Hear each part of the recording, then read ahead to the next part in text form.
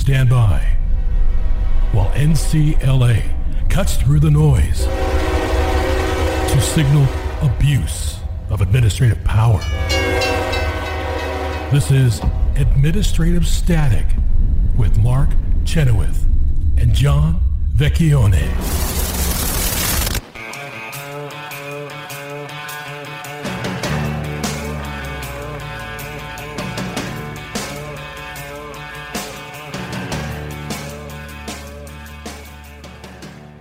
Welcome back to Administrative Static, and we've decided to talk a little more about Loper Bright because I think it's interesting if you follow administrative law and Supreme Court briefing that certain things are going on here. One of the things going on here is that Loper Bright has clients that they have to represent and they want to win. So their brief says, sure, get rid of Chevron. We want to get rid of Chevron, but then it has the fallback that, look, at least in silence, it shouldn't apply because silence, there's always going to be silence. Congress can't talk about everything. It was kind of ridiculous in the original Chevron that they said silence might equal ambiguity.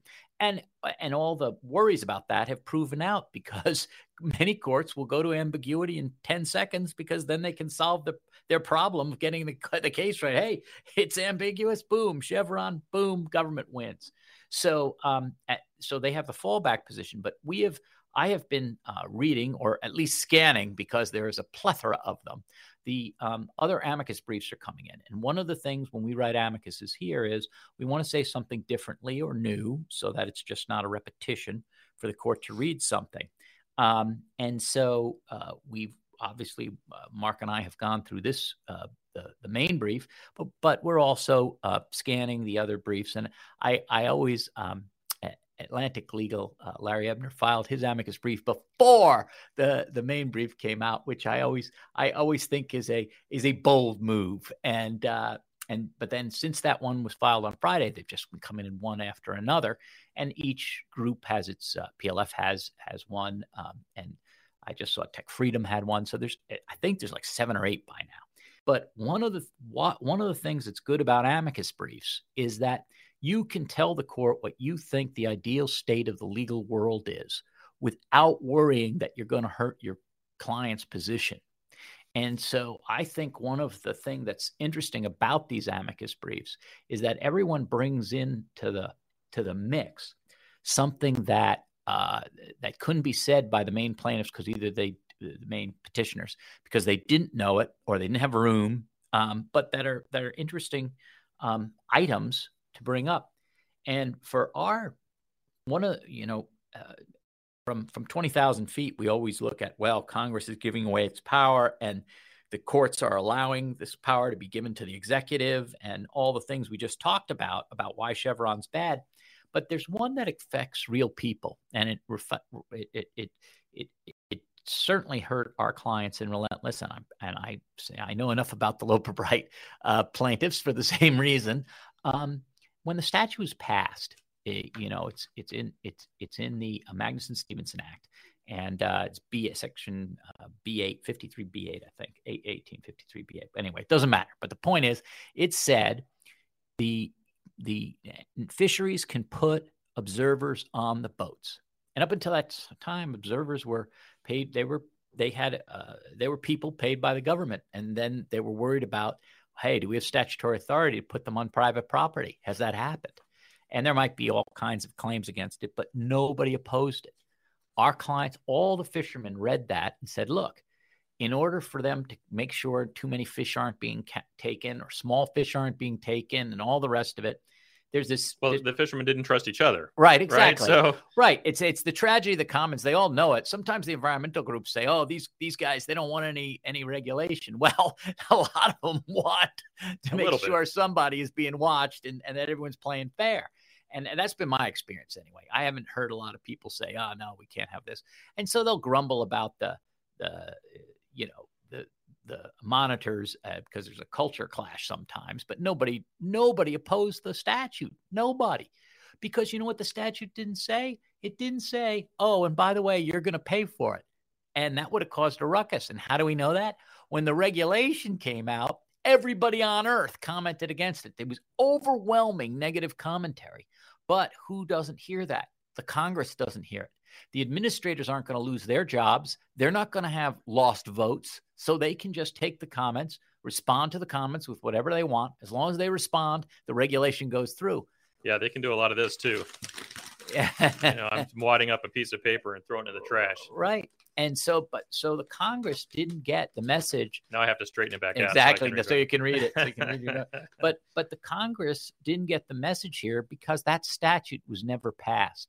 So in addition to throwing off the constitutional balance between the branches, it also disenfranchises the voter, the right to petition Congress, the right to say, hey, look, I want to get an input on what's going in to this law that's going to affect my industry. Well, you can't do it unless you know what's in the statute. That's why we have them print it. And Gorsuch in Buffington puts his finger on this. And he says that, who's not hurt? Large, powerful interests with a lot of money, because they're going to hire the lawyers and the lobbyists to work the regulations and work the administrative agencies. And I think he even mentions administrative capture. He's saying that so it does, if you're interested in equality and amongst all the various Americans affecting the law, Chevron really hurts that, because you don't get to stop anything in Congress because you don't know what's going to happen to you just from reading the statute, because no one read B8 and thought that these monitors were going to be paid for, observers they were called then, observers were going to be paid for by the industry. And that came almost 20 years later just because an administrative agency wanted to.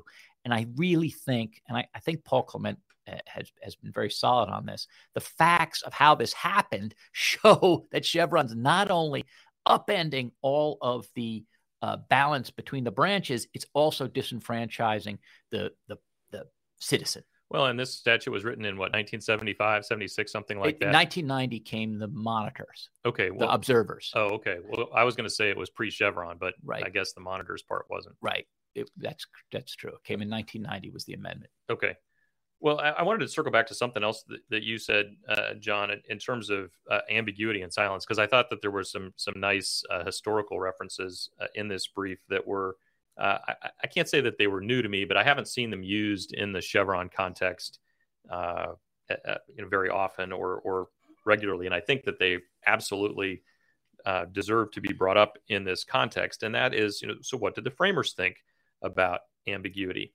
And the brief quotes James Madison saying, and this is from the Federalist Papers, Federalist number 37, all new laws are more or less obscure and equivocal, as no language is so copious as to supply words and phrases for every complex idea, or so correct as not to indulge many equivocally denoting different ideas.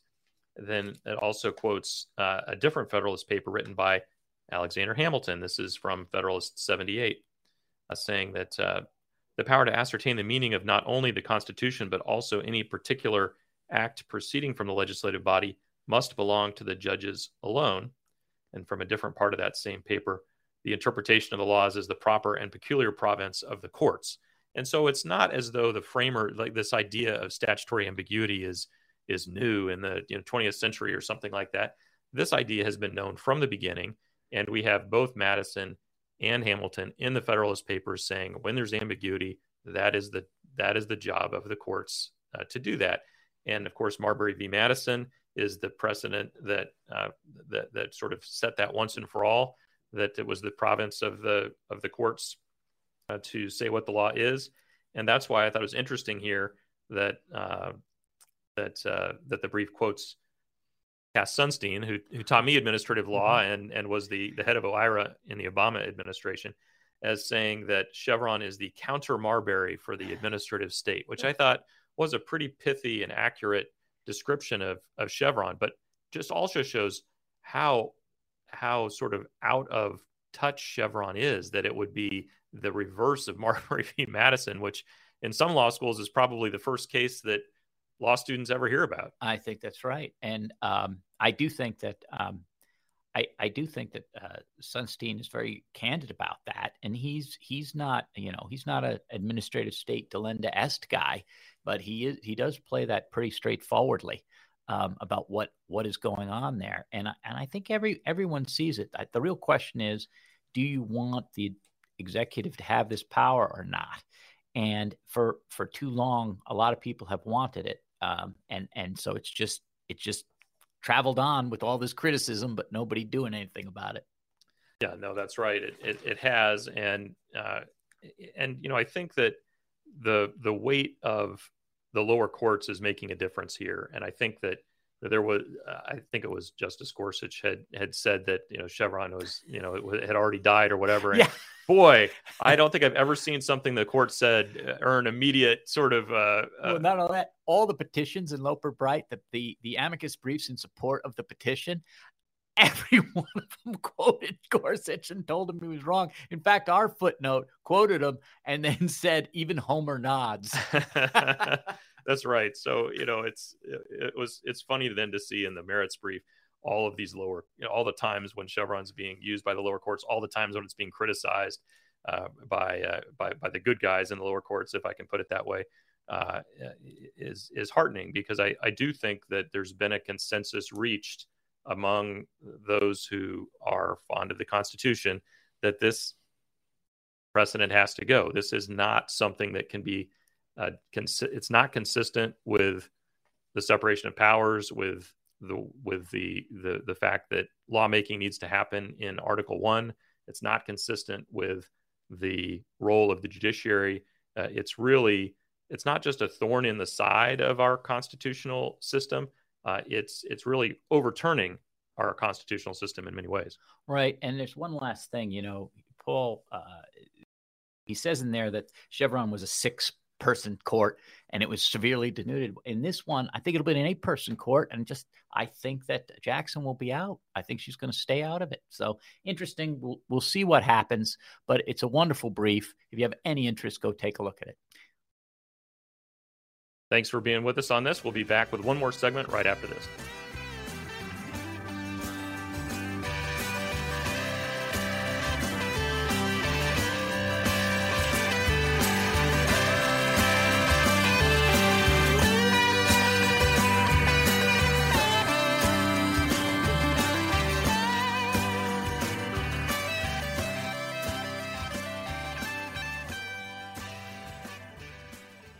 We didn't have enough time.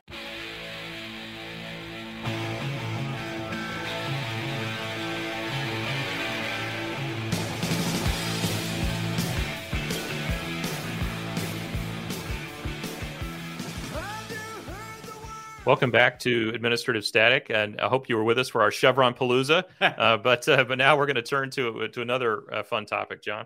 Yeah. So we have in Missouri v. Biden, we've talked about how the government has thrown voices it didn't like off social media. And I think we've been over that quite a bit. But this week, an unusual thing happened, and I thought we'd talk about it because I have never opposed a motion to consolidate in all my time as an attorney. And so I did this week on behalf of what we call the opposing plaintiffs, Jay Bhattacharya, Martin Koldorf, Aaron Carity, and Jill Hines. In Missouri v. Biden, the states took no position. So Louisiana and Missouri took no position. Jim Hoft, who's the other individual, took no position. And what were they taking no position on? Well, the Children's Defense Fund, which is an organization run by RFK Jr., Robert Kennedy Jr. Right, not the one that the Redskins Stadium is named after. Right, exactly. So this is the younger Kennedy who's running for president, and that makes a big difference. So here's what happened there. So RFK has had a big problem with social media. Junior has had a big problem with social media interference from the government, and he's been a big voice on this. So we have no problem with that, obviously. But here's the problem. So on April 1st, they make the motion to consolidate. So first they tried to intervene. So he tried to intervene in our case, sort of jump on the bus after it was moving. And the judge turned that down. So then he filed a case with the same defendants and a class action and all this stuff in the same court. And then he moved to consolidate. And so on April 1st, he makes this move to consolidate. On April 19th, he announces he's going to run for president of the United States. And the judge stays all this motion to consolidate till he got the preliminary injunction. Most people listen here know that he granted that preliminary injunction. And now we are trying to get on July 4th. On July 4th. And now we are trying to go and get discovery for the merits of the case, not for the preliminary, but for the final. And so we're going to be deposing people and asking questions and moving this case forward. We're trying to get an answer out of the government. The government has never answered the complaint. There's a lot of things that have to be done, and a short time frame to do it. And RFK Jr. has a later filed case with a complaint that also has to be answered, and he's running for president. And so how does this affect anyone in a case? Well, we're a nonprofit and non-political, and our clients got into this to protect everybody's right to free speech. And this, even the judge has said, this is the largest attack on free speech maybe in the country's history. And certainly a number of people affected. I agree with that. We can argue about, the Palmer raids or something, but number of people affected, that's probably true. And you don't want a political campaign interjected in your case. So we opposed it for both because of delay, but also because you can't have any buddy out there with a political agenda inserting themselves in your case that is already very difficult. You're against the largest litigator in the country. You have all these headwinds that they're going to bring up, as with mootness and standing and all these other things that they're going to bring up that you have to get over, and that so far we have gotten over. And so this is no animus to RFK Jr. He is bashing the government for exactly the sort of things that we're bashing the government for. They shouldn't have been doing this. And he has his own case, and he can vindicate it in his own case. I want to be a little bit careful in saying this, John, and you may disagree with me, and that's fine, if you do. But we've been very careful in selecting the plaintiffs that we've represented throughout all of our COVID litigation, and we've been very careful to pick folks who have been, for example, standing up for principles of natural immunity and sort of have made truthful claims, and claims that have later been freedom of choice and natural immunity and as Martin Koldorf, for example, got kicked off of Twitter for saying it makes no more sense to say that everyone has to be vaccinated than to say that no one has to be vaccinated. And I'll just put it this way, that is not the position of RFK Jr. They've had a more, maybe I will say, aggressively anti-vaccination position than our clients have. Natural immunity is not where they've been drawing the line. And I think one of the reasons we drew the line there in our other COVID cases, but to some extent here as well, is because it's an easier line to defend. And that's not to say the First Amendment doesn't cover untruthful speech. It does. We have some other cases on that topic. Right. But that it makes the case more difficult if you draw the line in a different place. Yeah, and also it makes it more difficult when you're running a presidential campaign. In this brief I cite to a page 6 New York Post article that is pretty much the circus of political campaigns. Now, it happened to RFK Jr., could happen to anyone. There's always strange folks hanging around political campaigns, and so I don't think that is something that we want to interject into a serious. This is a serious case brought for serious purposes by serious people, and RFK Jr. has other things he wants to do besides vindicate this case. He's got a lot on his plate, and who knows what those impulses are going to be.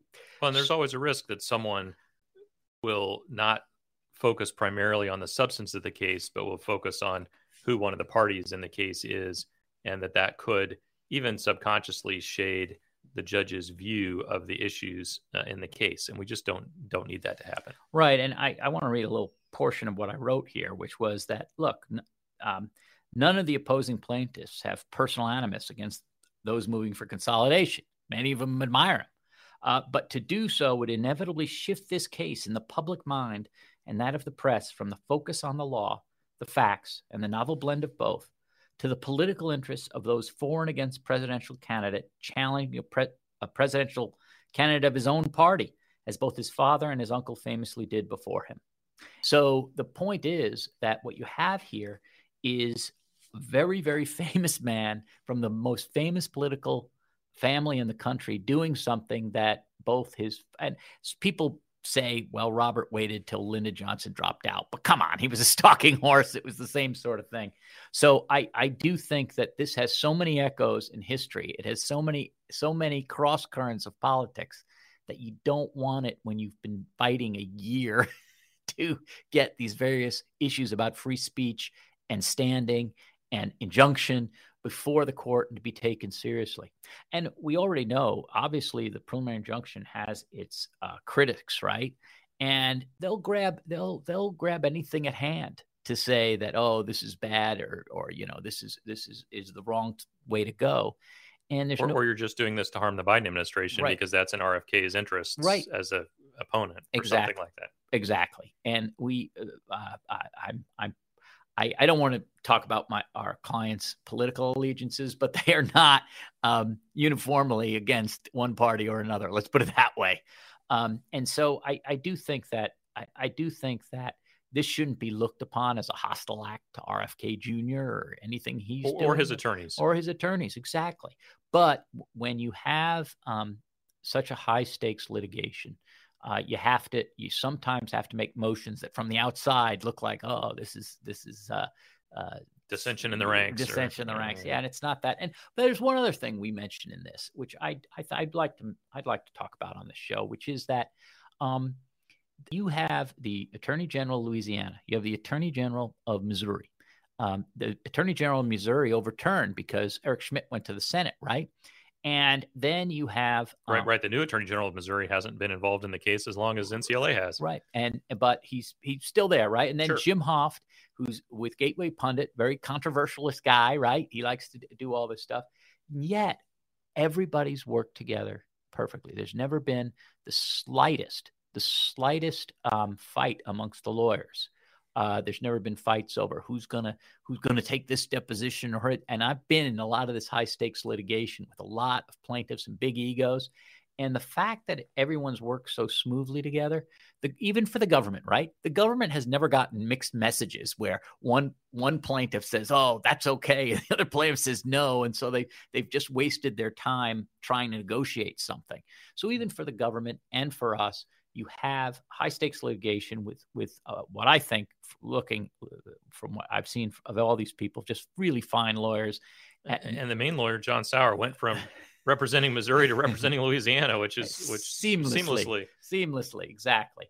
And if you don't practice law, you don't know what a big deal that is. But to me, it's something to really be preserved, and I hope the court recognizes that. But I did want to talk about this consolidation, because what happens in a consolidation?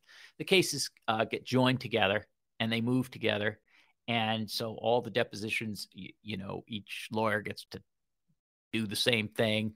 The questions asked in interrogatories, the whole thing, everything you do, the cases are joined together almost as if it was one case filed. Well, you almost have to master the facts of this other case that hasn't been involved at all up to this point either, right? I mean, so Right. there's an additional burden there. And you don't know what motions they're going to make or what's going to happen. So I think it's an interesting brief. As I said, I have never opposed a motion to consolidate before. It's usually made good sense, but I've never had somebody announce for president within 20 days of making a motion to consolidate and being in every newspaper in the world and be from a famous political family that can sort of mask in the public mind what the case is really about. So I did want to talk about that a little bit. I find it an interesting brief. If you want to look at it, it's on our website. And NCLAlegal.org. NCLAlegal.org. And we will see you next time. And perhaps we may have something to talk about in Loper Bright again. Chances are. Thanks for tuning into Administrative Static.